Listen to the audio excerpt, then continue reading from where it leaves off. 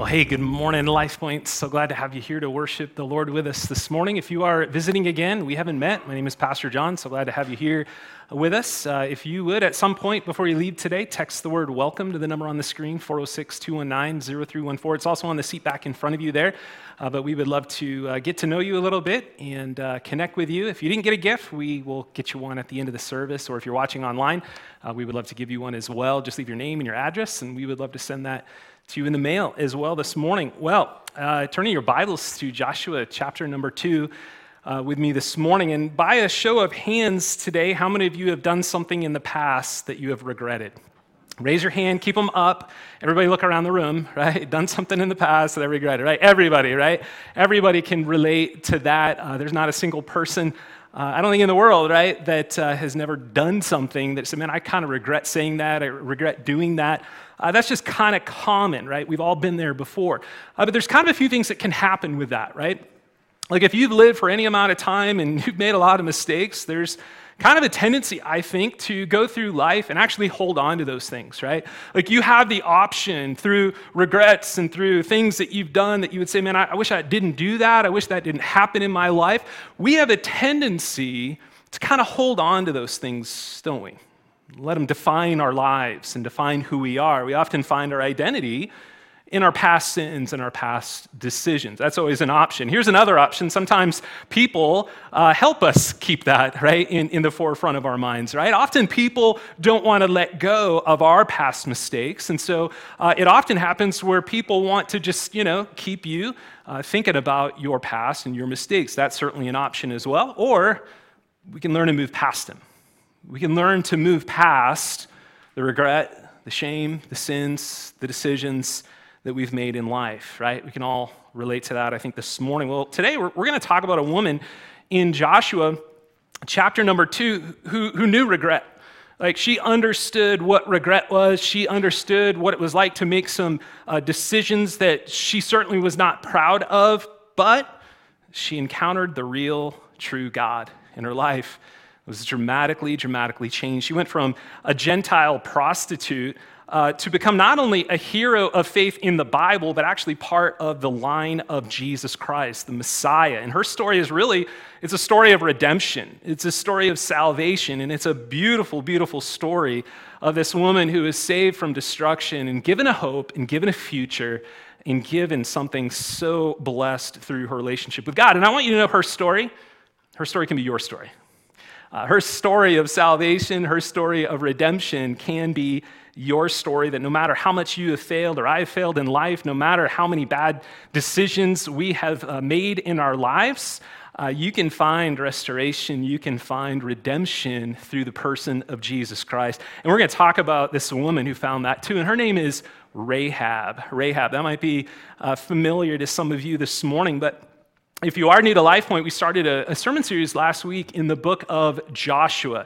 And we're looking at really the conquest. We're looking at this nation who is leaving the wilderness, has left Egypt, 40 years spent in the wilderness, and now they're on the brink of the Jordan. And if you were with us last Sunday, we talked about that Jordan crossing, right? Like everyone has a Jordan in their life that kind of separates them from God's best, right? And that's where Israel was at this point. Like they are at the Jordan River. The promised land is across the river. I mean, all they got to do is cross this thing and enter into the land. And the same is true with you and I, right? We got to cross our Jordans, right, if we want God's best in our lives. But as we read this story, I think we come to some very difficult things in Scripture. If you're a Christian and you read Joshua, you kind of are encountered with some very challenging things, because the nation of Israel is literally going to walk into some of these cities and slaughter every human being. And we read things like that and we think, how in the world could this be the God of the Bible? Right? Like it seems unfair, it seems unjust, it doesn't seem like the God of the New Testament. How do we reconcile the God of the New Testament with the God of the Old Testament? And so all of these questions kind of come into our minds like, is this legit? Is this real? Is this happening? And is this right? Let me just take a few minutes to kind of describe to you what Canaan was like. When we talk about Canaan, this land of Canaan, which was the promised land, we're talking more about a land that encompassed many, many different groups of people. The Hittites and the Amorites and all these groups of people lived in Canaan. And so Canaan really encompasses all these different people groups. And Canaan became a place much like the cities of Sodom and Gomorrah. If you've read scripture before, you know that God actually destroyed Sodom and Gomorrah because of their sexual immorality, the incest, all this garbage that's happening in the city. God said, hey, I've had enough.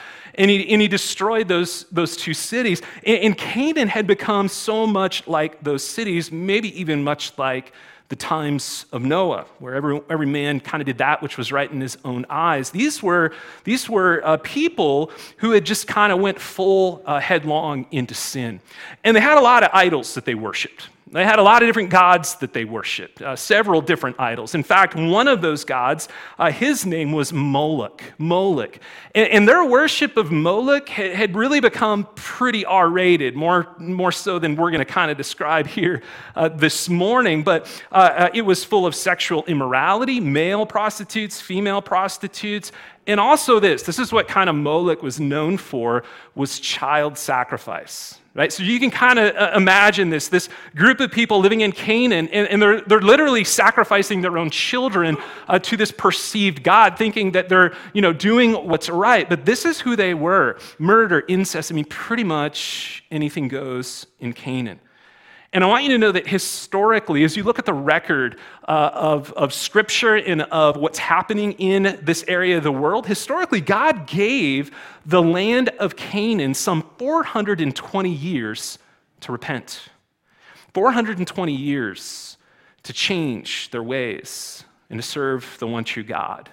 You see, God wasn't obviously pleased, right, with all of these things that were happening, right? And God gave him this time frame. In fact, God actually extended it in his grace and his mercy. You see God's judgment in Scripture, but you also see God's compassion in the midst of judgment and mercy in the midst of judgment. God actually gave an extra 40 years. Where did those 40 years come from? Israel wandering in the wilderness. They got an extra 40 years. And so 460 years God gave Canaan a lot of time to repent. And he was gracious and he was compassionate, but they refused to repent. They refused to repent and to turn from their wickedness, and so God's judgment was soon to come because God is a just God. Let me give you kind of a frame of reference for kind of the whole conquest and what's happening here. And this is from Scripture and what God describes. This is the reason for Israel going in. It wasn't just about them getting a land. It was also about God judging these nations. So just notice with me before we get to Joshua 2, Deuteronomy chapter 9. And it'll be on the screen for you to see as well. But Deuteronomy chapter 9, and we're going to read verses 1 through 4. And we're kind of going to get that answer. Why is this happening? Why would God do this? Hear, O Israel, verse number 1, you are to cross over the Jordan today, right? To go into dispossess nations greater and mightier than you, cities great and fortified up to heaven. Verse 2, a people great and tall, the sons of Anakim, who are actually giants in the land, whom you know and whom you have heard it said, who can stand before the sons of Anak? You're going to go in, you're going to dispossess that land, it's going to be yours. But notice what God says. Know therefore, verse 3, today that he who goes over before you as a consuming fire is the Lord your God. Right? Like God is going before you, and God is the one who is actually going to destroy and subdue and judge these nations. And he says, so you shall drive them out, verse 3, and make them perish quickly as the Lord has promised you. Now notice verse number 4, we kind of get our answer here. He says this, do not say in your heart, after the Lord God has thrust them out before you, it is because of my righteousness. Right? And that's such a good reminder, is it not? That we go through life and we realize it's not my righteousness, it's God's righteousness, right? The only righteousness you and I have is because of Jesus, right? And so God is like, hey, Israel, don't think it's because you're so awesome and so amazing and you're so holy. It's not. But it's that the Lord has brought me into the land to possess it, whereas it is because of this, notice it, the wickedness of these nations that the Lord is driving them out before you. And so God is going to use the nation of Israel to judge the nations of Canaan. Much like God would use Babylon, if you look at their history, a little fast forward, they actually go into slavery for 70 long years, and God would use the Babylonians to actually judge the nation of Israel. Well, God is going to use the nation of Israel to judge all of these nations as well. And so is this some like land grab, right? Is this some unfair, unjust war by God? No, this is God judging the sins of the nations, and this is also God restraining evil. Did you know that God restrains evil in the world? We look around and we say, well, there's a lot of evil. Why isn't God restraining? Because you have God's righteous judgment and you have God's mercy, and they go hand in hand. God is a very long-suffering kind of God. But here's a principle that I just want you to think about as we kind of get started into this, and that is this, is that God will only put up with evil for so long. Do you agree with that statement, right? God will only put up with evil for so long historically. Read the book of Revelation. We know that God is eventually going to judge the world and its sin, right? But God will only put up with evil in your life, in my life, for so long as well, right?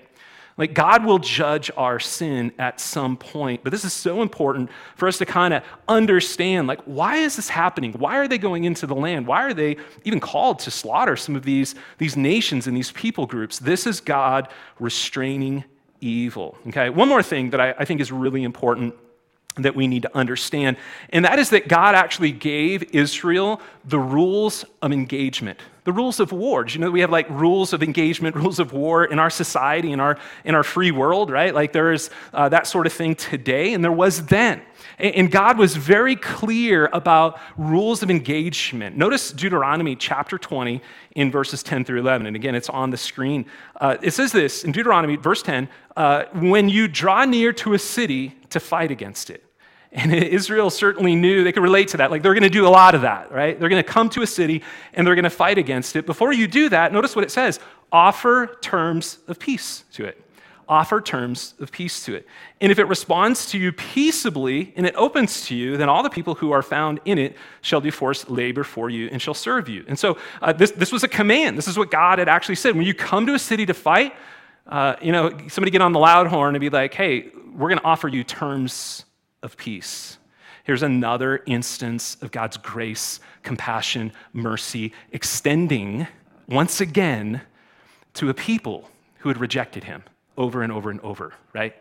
Now, you remember, if you're here with us last Sunday in Joshua chapter 1 and verse 7, again on the screen, God says to Joshua, be strong and courageous for what? Why should you be strong and courageous? Only to be strong and courageous so you're careful to do everything that the law commands you to do. I want you to turn from the right, my right, or to the left, right? I want you to obey all my commands, right?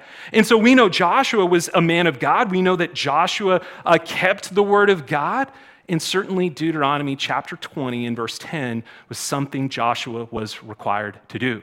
Offer terms of peace. What's the point, right? Why do we need to know this? It helps us understand what God is doing in the midst of this conquest. That again, he's offering, in the midst of coming judgment, he's offering repentance and forgiveness and mercy in it all. And so Joshua and the nation of Israel would certainly do that to every city that they would come to. And of course, we know many of them rejected it, right? So now you're a little better off for your information in Joshua. But here's what we're going to discover this morning. If you're new to Life Point, we have one main thought, one main idea we want you to key in on, and that is simply this, is that your past doesn't have to determine your future. Your past doesn't have to determine your future. Remember we said at the very beginning, hey, any regrets, anything you've done in life that you wish that you didn't do, right? We all have that, and we all have the tendency to allow our past mistakes, our past choices, our past sins to dictate what our future looks like.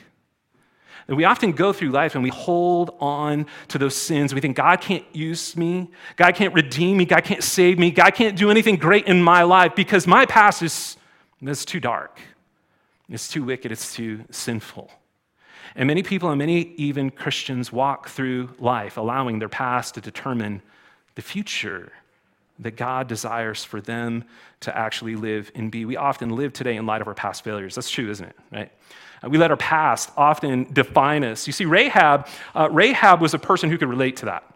If there was anyone in Scripture, and there's a lot of people, because there's a lot of sinners, of course, in Scripture, but if there was anyone who could relate to, kind of having a past, it was Rahab because Rahab was a harlot.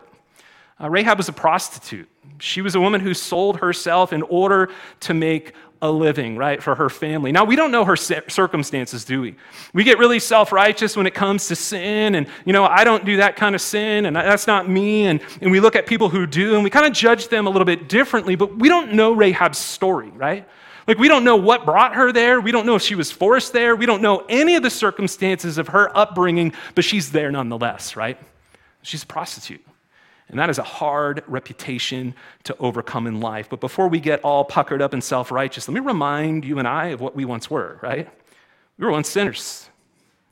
Right? Like, we were once far from God. Read Ephesians and you'll find out about that, right? We were once in darkness. We were once slaves to sin. Whatever sin that was or maybe still is in your life, it might be sex, it might be money, it might be some image you're trying to uphold, it might be manipulating other people, it might be lying, stealing, cheating, whatever the case might be in life, there's something that we would say, I once was this. I once was this. I want you to just think about that phrase for a minute and just say that in your mind. I once was, fill in your blank in your mind. I once was. But by the grace of God, he saved me despite what I once was. Boy, we need to remind ourselves of that constantly through life, don't we? As we interact with a world that is evil, right? That is sinful. That we see it on TV all the time. We see it in our face all the time. We live in an evil world, but we need to remind ourselves we were evil once as well, but Jesus saved us by his grace. And there's no condemnation, there's no more guilt. When God looks at you, God sees the righteousness of Jesus. Man, you didn't deserve that. And neither did I. And neither did Rahab. She believed in it. She believed in it. And because of that life-altering reality, our past, her past, didn't have to determine her future and what she would become. You see, no one is too far gone for God, right? And there's not a person in this world we can say they're too far gone. They've lived too much of a life of sin and darkness in their life, and they're too far gone for God. No one is beyond God's grace, not you, not me, not Rahab or the Rahabs of the world. And Rahab is going to be confronted with that truth, with that reality of grace. And she didn't let her past determine her future. And she's got a great future. She's got a great future, and we're going to talk about that here this morning. But let's read our text, and we're going to break this up into kind of three sections. It feels like a play in a way, three dramatic kind of situations. We're going to talk about the lie, the promise, and the scarlet cord. It sounds like a book, doesn't it? The lie, the promise, and the scarlet cord, right? But this is Rahab's story, and it involves all of these three kind of scenes. And so we're going to break it down into those sections and talk about what's happening there. But remember, your past doesn't have to determine your future, right? You with me so far? Okay, let's read Joshua chapter 2 in verses 1 through 2, and then we'll just talk about what's happening here. In verse 1, it says, And Joshua the son of Nun sent 2 men secretly from Shittim as spies, saying, Go view the land, especially Jericho. And they went and they came into the house of a prostitute whose name was Rahab, and they lodged there. In verse 2, And it was told the king of Jericho, Behold, men of Israel have come here tonight to search out the land. Let me just kind of explain what's happening here. The nation of Israel, thousands and thousands of people, are on the other side of the Jordan. And the Jordan from Jericho is about 5 to 7 miles away, and there's a sea of people over there. And I can guarantee you, the king of Jericho knows what's happening across the Jordan River, right? He knows that they are there. And so Joshua, he's a good military leader. He's got a good example from Moses, and he was a spy once. And so he's like, hey, I'm going to trust God for this promise, but I'm also going to do my part, right? And I'm going to send some spies over into the land. But they're not going to see if we can take the land. They're going to see how we're going to take the land. And so Joshua sends these spies over, and he wants them to kind of, spy out the land and to spy out specifically Jericho. And so these 2 guys, I think they're young guys. The Bible describes them as young. They're a new generation that came out of the wilderness. And they come into Jericho, and they get caught right away. Now, I'm no spy expert, But if I look at these guys, I'm thinking, guys, really? Can you not do better, than that? Right away, you come to the city, and the city knows, Jericho knows, the king knows that you are already here. And so they're not very good spies. But I don't think that's the point. Like, God has another reason for them being in Jericho. God has another reason, right? Because he's sovereign over all. He has another reason for them coming to Rahab's house. You see, the story about the spies is really a story about Rahab. That God in his mercy, and I hope you see this, I hope you feel this throughout, that God is coming to rescue Rahab. He wants to show mercy to her. Well, that brings us to the opening scene, and that is this, and it's the lie. The lie. Let's talk about the lie. In verse number 3, we read this. Then the king of Jericho sent to Rahab, because he knows, right? Maybe he's got his own spies, at the gates, kind of watching the road and that sort of thing, and sees a couple guys coming, and they're like, hey, they ain't from around here, right? You see some people come into Montana, and you kind of like, they're probably not from around here, right? You can kind of tell, that sort of thing, and they know, like, these guys aren't from here, and they go into Rahab's house, and they know immediately what's going on here. And so they go to Rahab, and they say, hey, Rahab, bring out the men who have come to you, who entered your house. Like, we know, we saw, don't, hide it from us, for they have come to search out the land. We know why they're here. But the woman, verse number 4, had taken the 2 men and hidden them. And she said this, true, the men came to me, but I didn't know where they were from. That's lie number 1. There's going to be several along the way. I didn't know where they were from. That's lie number 1. In verse number 5, and when the gate was about to be closed at dark, the men went out. That's lie number 2, right? Rahab's on a roll here. I don't know where the men went. That's lie number 3. Pursue them quickly and you will overtake them. That's also a lie, right? Because they won't, right? But she had brought them up to the roof, verse 6, and hid them with the stalks of flax that she had laid in order on the roof. And that was kind of customary in those days. During that time, they would take that flax and they would bring it up and they would dry it out and they would use it for various purposes. And so these men are hiding there. And it says in verse 7, so the men pursued after them on the way to Jordan as far as the fords, and the gate was shut as soon as the pursuers had gone out. Man, there's a ton of drama here. There's a ton of drama here that I think we often miss, but it's really, really fascinating. You get this feeling that the clock is kind of ticking, right? Like Rahab feels, she knows the drama going in Jericho. We've heard about Israel. We've heard what you've done in Egypt. She knows the debauchery in her city. Man, she's living the debauchery in her city. She knows the corruption from the king. She knows the corruption from all his little cohorts and all this kind of stuff. And as soon as these guys come into the house, she's like, the clock's ticking. I'm going to do something. I'm going to do something. And she lies, right? She not only lies to the king's messengers, but she lies to her city. Like, let that sink in, right? She lies to her neighbors. She lies and betrays really everyone around her. She lies, right? Let me ask you something. Did God need Rahab to lie in order to save the spies? What do you think? No, right? Like, God didn't need Rahab to lie, and he doesn't need you or I to lie to kind of accomplish his purposes, right? Absolutely not. Was it right? Was it wrong for Rahab to lie? Well, according to Scripture, there's never a time where lying is okay. It's the 9th commandment. Thou shalt not lie. The ends never justify the means. But here's the thing. We get hung up on the lie, don't we? We get hung up on the sin. And we really want, like, judgment, right? If we were in God's shoes, man, the world probably wouldn't even exist, right? Because we would just be like, We concentrate and we focus and we emphasize Rahab the prostitute, Rahab the liar, right? When God encountered your life and God came to you, you knew you were a sinner. And you knew and you understood that your sin separates you. Like, there's no question. Like, I know that I am a sinner, right? And Rahab knew that she was a sinner. And I want you to know the Bible never condones Rahab's sin, but it emphasizes Rahab's belief. Did you hear me? It never condones her sin, but it emphasizes her faith in God. You see, God doesn't say this. He doesn't say, hey, Rahab, could you stop sleeping around? Rahab, could you stop lying and cheating? Could you stop all of this, like, sin? Because it's really not working for my image here. Like, I'm, a holy, just God, and you can't really come, and with all this garbage. Could you just clean up your life, Rahab? And then we'll talk. God doesn't do that, does he? God comes to us in our brokenness. God comes to us in our sin. And he knows that our sin separates us from him. We can't do anything about it. And God says, I know. But if you'll just have faith, if you have faith to believe, the future can be totally, totally different. How is it possible for a lying prostitute to be a hero in the Bible? How is that possible? It's possible when you trust in Jesus, amen? It's possible when you place your faith and trust in the person of Christ who died for you and paid the price of sin for you. It's possible because of Jesus. Your past doesn't have to determine your future. And so Rahab's in this moment, right?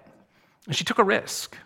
She took a risk and she knew the truth. She knew, listen, what happened in Egypt. We're going to see that here in just a little bit. I mean, she had knowledge of what happened in Egypt, God rescuing this nation, this group of people, all these miracles, all these amazing things that happened. She knew that they came to the Red Sea. God parted it. She knew that the Egyptians followed after and the waters came back and wiped out this whole Egyptian army. She knew.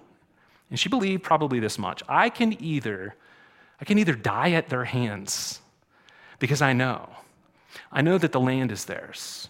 Or I can take a chance and I can risk my life in trying to help them. Rahab lied, yes. But more importantly, Rahab is about to believe. She believed in what was promised her. So let's look at the promise. That's the lie. Let's look and change gears to the promise. And it's found in verses 8 through 11 and beyond. Notice in verse number 8, it says, before the men lay down, she came up to them on the roof, and she said to them, notice this, I know that the Lord has given you the land, and that the fear of you has fallen upon us, and that all the inhabitants of the land melt away before you. For we have heard, just like I said, we heard of how the Lord dried up the water of the Red Sea before you when you came out of Egypt, and what you did to the two kings of the Amorites who were beyond the Jordan, to Sihon and Og, whom you devoted to destruction.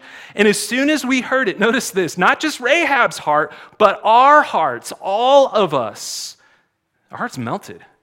And there was no spirit left in any man because of you. For the Lord your God, he is God in the heavens above and in the earth beneath. This is really where Rahab's faith becomes real. This is kind of a turning point for Rahab. Not only does she know something, but she's about to confess something. And that's important, right? Because it's not enough to know about God or know about Jesus. You can have knowledge of him, but if you're not willing to confess and believe, you really don't have anything. And that's what's true in Rahab's life. But what did she know? What did she know? She says in verse 9, I know that the Lord has given you the land. We know what you did. We heard the stories. Man, even in ancient times, like word travels fast, right? The stories of God, the miracles. They heard these things and they knew and they were fearful. And listen, they couldn't deny it. It was true. We know, right? But now comes her confession. And this is what separates Rahab from the rest of Jericho, right? Rahab's not the only one, right? She's not like just this innkeeper, this prostitute who just happens to have some information and the rest of Jericho's kind of in the dark. No, everybody knows and everyone understands. Remember, they had 460 years of hearing and knowing about the God of heaven, the true God, and they said, no, thank you. They heard the same things that Rahab had, but here's the difference. Rahab believed when the rest of them didn't. Rahab believed when the rest of them didn't. She believed in the Lord. Notice in verse number 11, she says this. She says, for the Lord, your God, he is God in the heavens above and the earth beneath. You see, we miss so much in Scripture that we can't really relate. Here's Rahab, a prostitute. She's a Gentile. A Gentile is a non-Jew. And Gentiles often worshipped pagan gods, right? Like we talked about at the very beginning. And there were lots of gods and lots of idols, and you kind of do this for this one and that for that one, and you have all these gods. Make sure you kind of cover your basis and you're good and all that kind of stuff. For Rahab to say, the Lord, your God, he is God of the heavens and of the earth. She's saying all these other gods? No. They're not real. What is this, guys? This is a statement of faith. This is a confession of belief. I believe. This is what changes in Rahab's heart and Rahab's story. And that belief is confirmed by what? Her actions, right? We talk a lot about faith, right? We've said this in the past. We talk a lot about being a person of faith? Are you a person of faith? Yeah, I'm a person of faith. I believe in religious things and that sort of thing. Well, what does that even mean, right? What does that mean to have faith? If we're going to have faith, it actually means that I believe something, and so therefore I act upon those beliefs. I believe something, and therefore I'm going to move as if it were true. That is real saving faith. See, it's not enough to just believe something in your mind intellectually. We actually have to act upon it. And this is what Rahab does. She acts upon her belief. I believe that your God is the God, and I want to serve him. I want to do something to show that I actually believe. And because of that confession, she asks for a promise. And here's the promise. In verses 12 through 14, it says this in verse 12, "Now then, please swear to me by the Lord that as I have dealt kindly with you," and there's no question, right? I mean, she was kind to these guys. She saved their life. I mean, God, I'm sure, could have stepped in some other way, shape, or form, but God used Rahab. She stepped in, she risked her life, and she dealt kindly, of course, with these spies, no question. But as I have dealt kindly with you, what does she ask? You also will deal kindly with me. That is what I'm asking, with me and with my father's house, and give me a sure sign that you, verse 13, will save alive my father and my mother, my brothers and my sisters. Why? Because she knows destruction's coming. She knows that Israel's going to march into the land and slaughter everyone. She knows this is going to happen. And so she asks that they make a promise that you would protect me and everyone who belongs to me and deliver our lives from death. In verse 14, and the men said to her, our life for yours, even to death. That's pretty heavy, isn't it? Like, our life for yours, even to death. We promise you, upon our very lives, that we will not harm you. If you do not tell this business, verse 14, of ours, then when the Lord gives us the land, we will deal kindly and faithfully with you. And you kind of read that, and it's just kind of like, oh yeah, it kind of all makes sense. And we kind of just let it kind of roll over our mind. But Rahab's taking a huge risk. She's taking a huge risk, right? And she says, I want you to deal kindly with me. I don't want you to miss this. This is really, really important. The word kindly in Scripture, in Hebrew, is the word hesed. Hesed. And it's a fantastic, rich, full word in the Bible, hesed. And you see it all throughout Scripture. It describes really God's love for us, that he has shown us, humanity, you and I, his loving kindness. It's the word hesed, loving kindness. And the word is defined this way. It means loyal, steadfast, or faithful love, catch this, based on a promise. See, it's not just like, hey, I love you, good luck, I hope it works out, have fun storming the castle. That's an old one. Some of you will know what that one's from, and some of you won't, and that's okay, right? Like, God's not like that, right? God's like, I am going to make a promise to you. I'm going to show you my faithful, steadfast love with a promise, right? And the promise was packaged in the gift of Jesus Christ. But this hesed, it really defines for us God's covenantal love towards us, and it's beautiful. One author said this, and it's kind of long, but just follow along with me because it's really, really interesting. He said this, he said, Hesed is not merely an emotion or feeling, but it involves action on behalf of someone who is in need. So it's just like, for you to be kind to someone. It's more than just being like, oh, I'm going to say something kind. It really goes beyond that. It's kindness in action. It goes beyond kind of the pleasantries, right? Hesed describes a sense of love and loyalty that inspires merciful and compassionate behavior toward another person. It surpasses ordinary kindness and friendship. It is the inclination of the heart to show amazing grace to the one who is loved, another human being, right? Hesed runs deeper than social expectations, responsibilities, fluctuating emotions, or what is deserved or what is earned by the recipient. Don't miss the power behind this morning. Because there is so much emotion for all parties involved, especially for Rahab. I want you to think about something for a moment. Rahab probably lived most of her adult life giving hesed to every man who would come into her house. You think about that? Maybe as small and as brief as those moments were, she lived her life giving this covenant of promise, which is your body, which is obviously God is like, I don't want you to do that, but that was her life. She was accustomed, right, to giving hesed. But she probably went her entire days never receiving it. And it was the very thing that she longed for in life, to receive the one thing that she gave so often to other people, hesed, loyal, faithful love with a promise. And if she couldn't find it in another man, guess where she would find it? In the King of Kings and the Lord of Lords. Did that sound appealing to Rahab the harlot? You want to bet it did.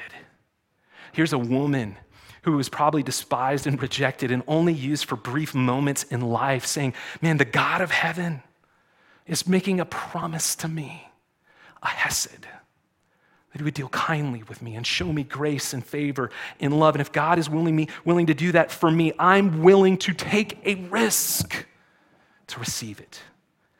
So we have the lie, we have the promise, and now we have this beautiful picture of what's called the scarlet cord.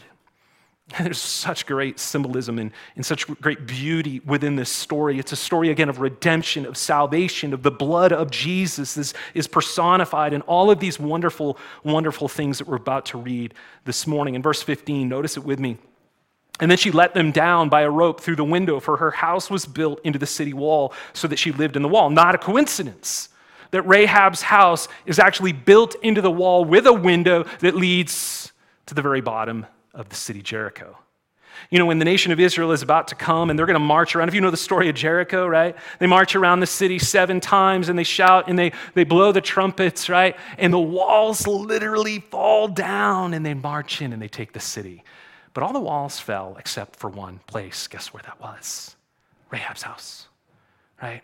Rahab's house, the only place left standing.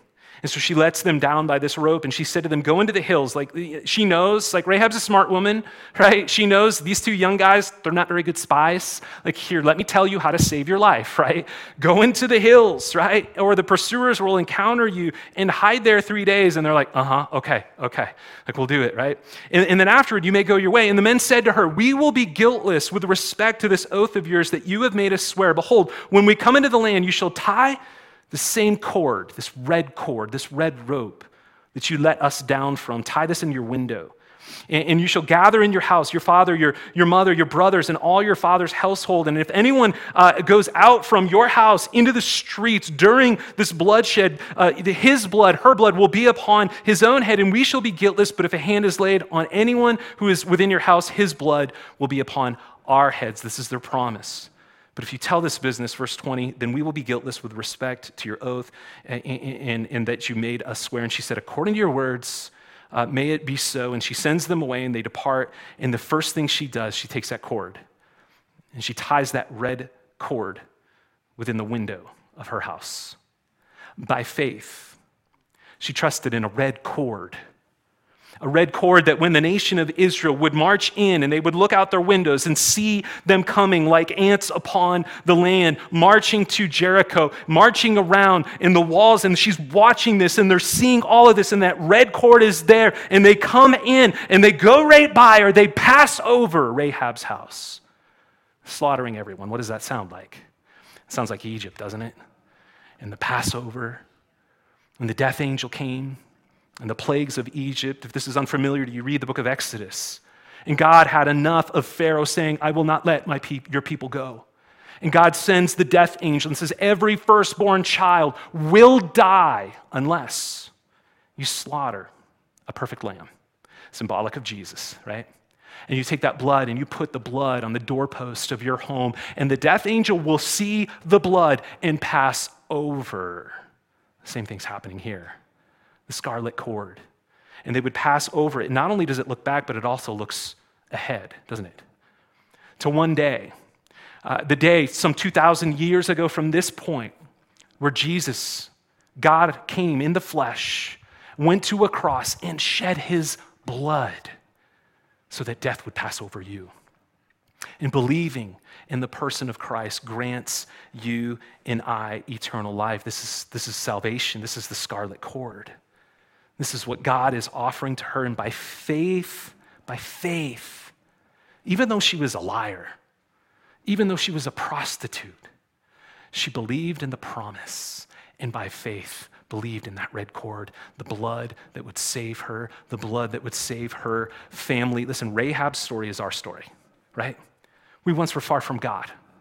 We once were sinners, lost, and had no way back to God. All we knew, and maybe all you know today, is a lifestyle of sin. Like you don't know anything else, and that's okay. That's the reality of every human being in this world. You're born as a sinner. It's not the bad things that you do. It's the fact that you were born with a sin nature. You can't do anything to get rid of it, but God has made a promise. And the promise is the promise of Jesus Christ, that he came to die for you, that you might have life. And the beautiful, beautiful option for you and I, the promise that is made to you and I into the world today is if you want life and you want redemption and you want your past to be in the past and you want a future that is hopeful and blessed and from God, you got to believe in Christ. You got to believe in the person of Jesus Christ. Our future can be dramatically different just because of what we do with Jesus. I'm going to ask our worship team to come back up at this time. Rahab's story is a wonderful story. And Rahab's story is full of drama. Rahab's story is full of emotion. Rahab's story, it actually has a beautiful, beautiful ending. And I just want to share a little bit of insight with you from her story. In Joshua, chapter number 6, in verse 25, Rahab and her family are able to leave their house. They're able to go out, actually outside the camp for a while from the nation of Israel. But after the conquest, and after it's all said and done, the writer of Joshua says this, but Rahab the prostitute, there it is again, right? It's like, I can't get past my past, right? Everybody's just keeping it in my face. Rahab the prostitute, and her father's household and all who belonged to her, Joshua saved alive. And notice this, and she lived in Israel to this day because she hid the messengers from Joshua and sent them to spy out Jericho. Rahab became this famous gal in town. And the writer of Joshua says, at this time, as you're reading this, go knock on Rahab's door. She's on Scarlet Way. Go check it out. Go have a conversation with her. This is the Rahab. This is the Rahab of Jericho. This is the Rahab of Scripture, and she actually makes it into the Hall of Fame. Did you know there's a Hall of Fame in the Bible? Hall of Fame. A bunch of broken people who came to their Jordan and said, I'm going to risk everything to believe in the God of heaven. And they did. And they're people who we would say they're heroes of the faith because they believe, and Rahab actually became one of them. It says this in chapter 11 of Hebrews, chapter 11, verse 31, by faith. Not just I believe something intellectually, but I'm willing to step out and act as if it were so. By faith, Rahab the prostitute did not perish with those who were disobedient because she had given a friendly welcome to the spies. As if that weren't enough. As if that weren't cool enough about the story of Rahab. Probably one of the most shocking things about the story of a prostitute. Catch this. Is that she actually becomes part of the line and lineage of Jesus. What? A prostitute becomes part of the line of Jesus? Anti-Rahab, Jesus would say. How's it going, honey? How does this happen? Matthew chapter 1. You say, is the Bible inconsequential? Is all these names, do they mean anything? Yeah, they mean a lot. They mean a lot. And we read in Matthew chapter 1 in verse 5, it says this, in Solomon, the father of Boaz, by who? Say it with me. Rahab. By Rahab. By Rahab. The father of Boaz. Read the story of Boaz. He's this kinsman redeemer. It's a wonderful, wonderful story. But Boaz becomes the father of Obed. By Ruth. By Ruth. And Obed becomes the father of Jesse, and Jesse becomes the father of David, the king, one of the greatest kings ever to live in the earth. And David became the father of Solomon, another great king. And from that line comes Jesus, the Messiah. Rahab. Let me ask you, do you think you're too far gone? Do you think you're too much of a sinner? Do you think you got too much red in your ledger? Oh, God couldn't do anything with me. No, you're wrong. Look at Rahab. Look at Rahab. God changed everything about her life because she was willing to do two things, and there are two things I'm going to ask you to be willing to do today. Would you stand just for a moment with me? This is a moment of invitation. A moment where we say it's not enough to just hear the word of God. We've got to do it. If you believe and you say you have faith, man, you've got to walk out of these doors and live as if it were so. Rahab did two things. And there are two things that I'm going to ask you to consider this morning. The first thing that Rahab did was this, is she took a risk and she believed, right? Maybe you're here today. You've never believed in Jesus. You've heard about him. You've heard stories. Maybe you know what Jesus has done, that he was this guy who lived and did a lot of good things and said a lot of good things. But let me tell you, he lived, he died, and he rose again. Jesus. We're going to celebrate that in a few weeks. Amen? It's Jesus. Why did he do that? He did that so that you could be forgiven. He did that so that all the guilt and shame and pain and sin in your life that you feel terrible about, he wants to deal with it. He wants to forgive you and give you eternal life. And so I'm going to ask you to do what Rahab did, is to take a risk and believe. You say, how do I do that? You can cry out to God right now. As you know, God can hear you right now in your mind, speaking to him. God, I know I'm a sinner.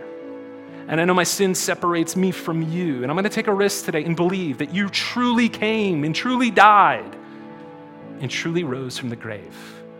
And you conquered sin and you conquered death, all for me. I'm going to take a risk today and believe. You don't need to talk to me.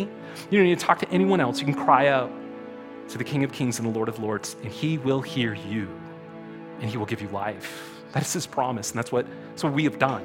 That's all we've done. We're just recipients of God's grace. Take a risk. Maybe you've done that. Can I speak to you as just a Christian, as a fellow child of God, and ask you to do the second thing that Rahab did, and I'm going to ask you to do it as well, that you would let your mess become your message. We want to hide, don't we?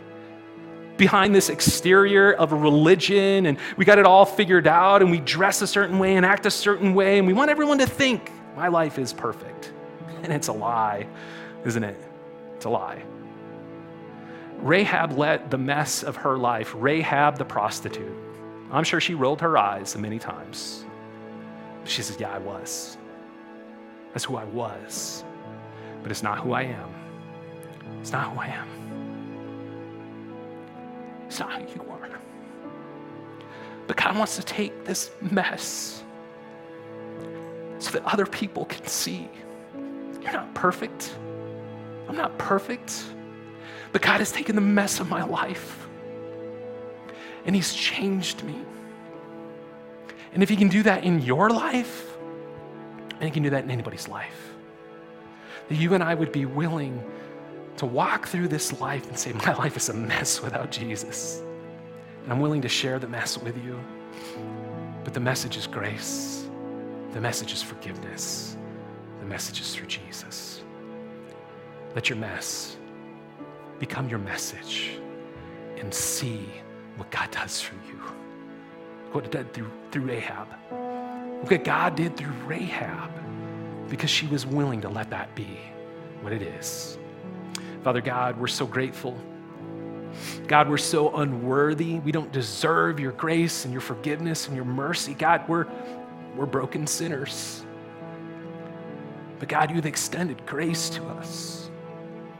Grace that we didn't do anything to merit or deserve.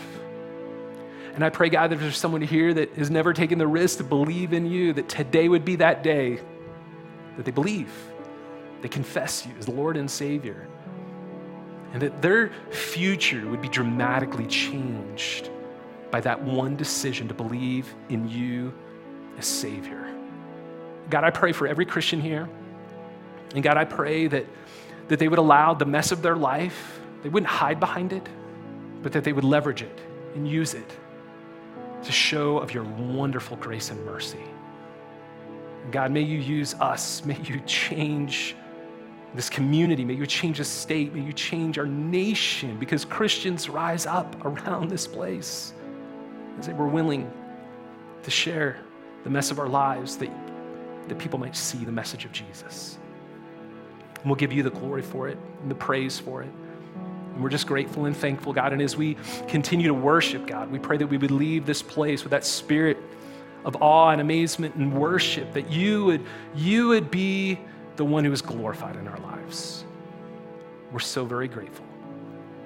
For it's in Christ's name we pray. Amen. Would you worship one last time with us?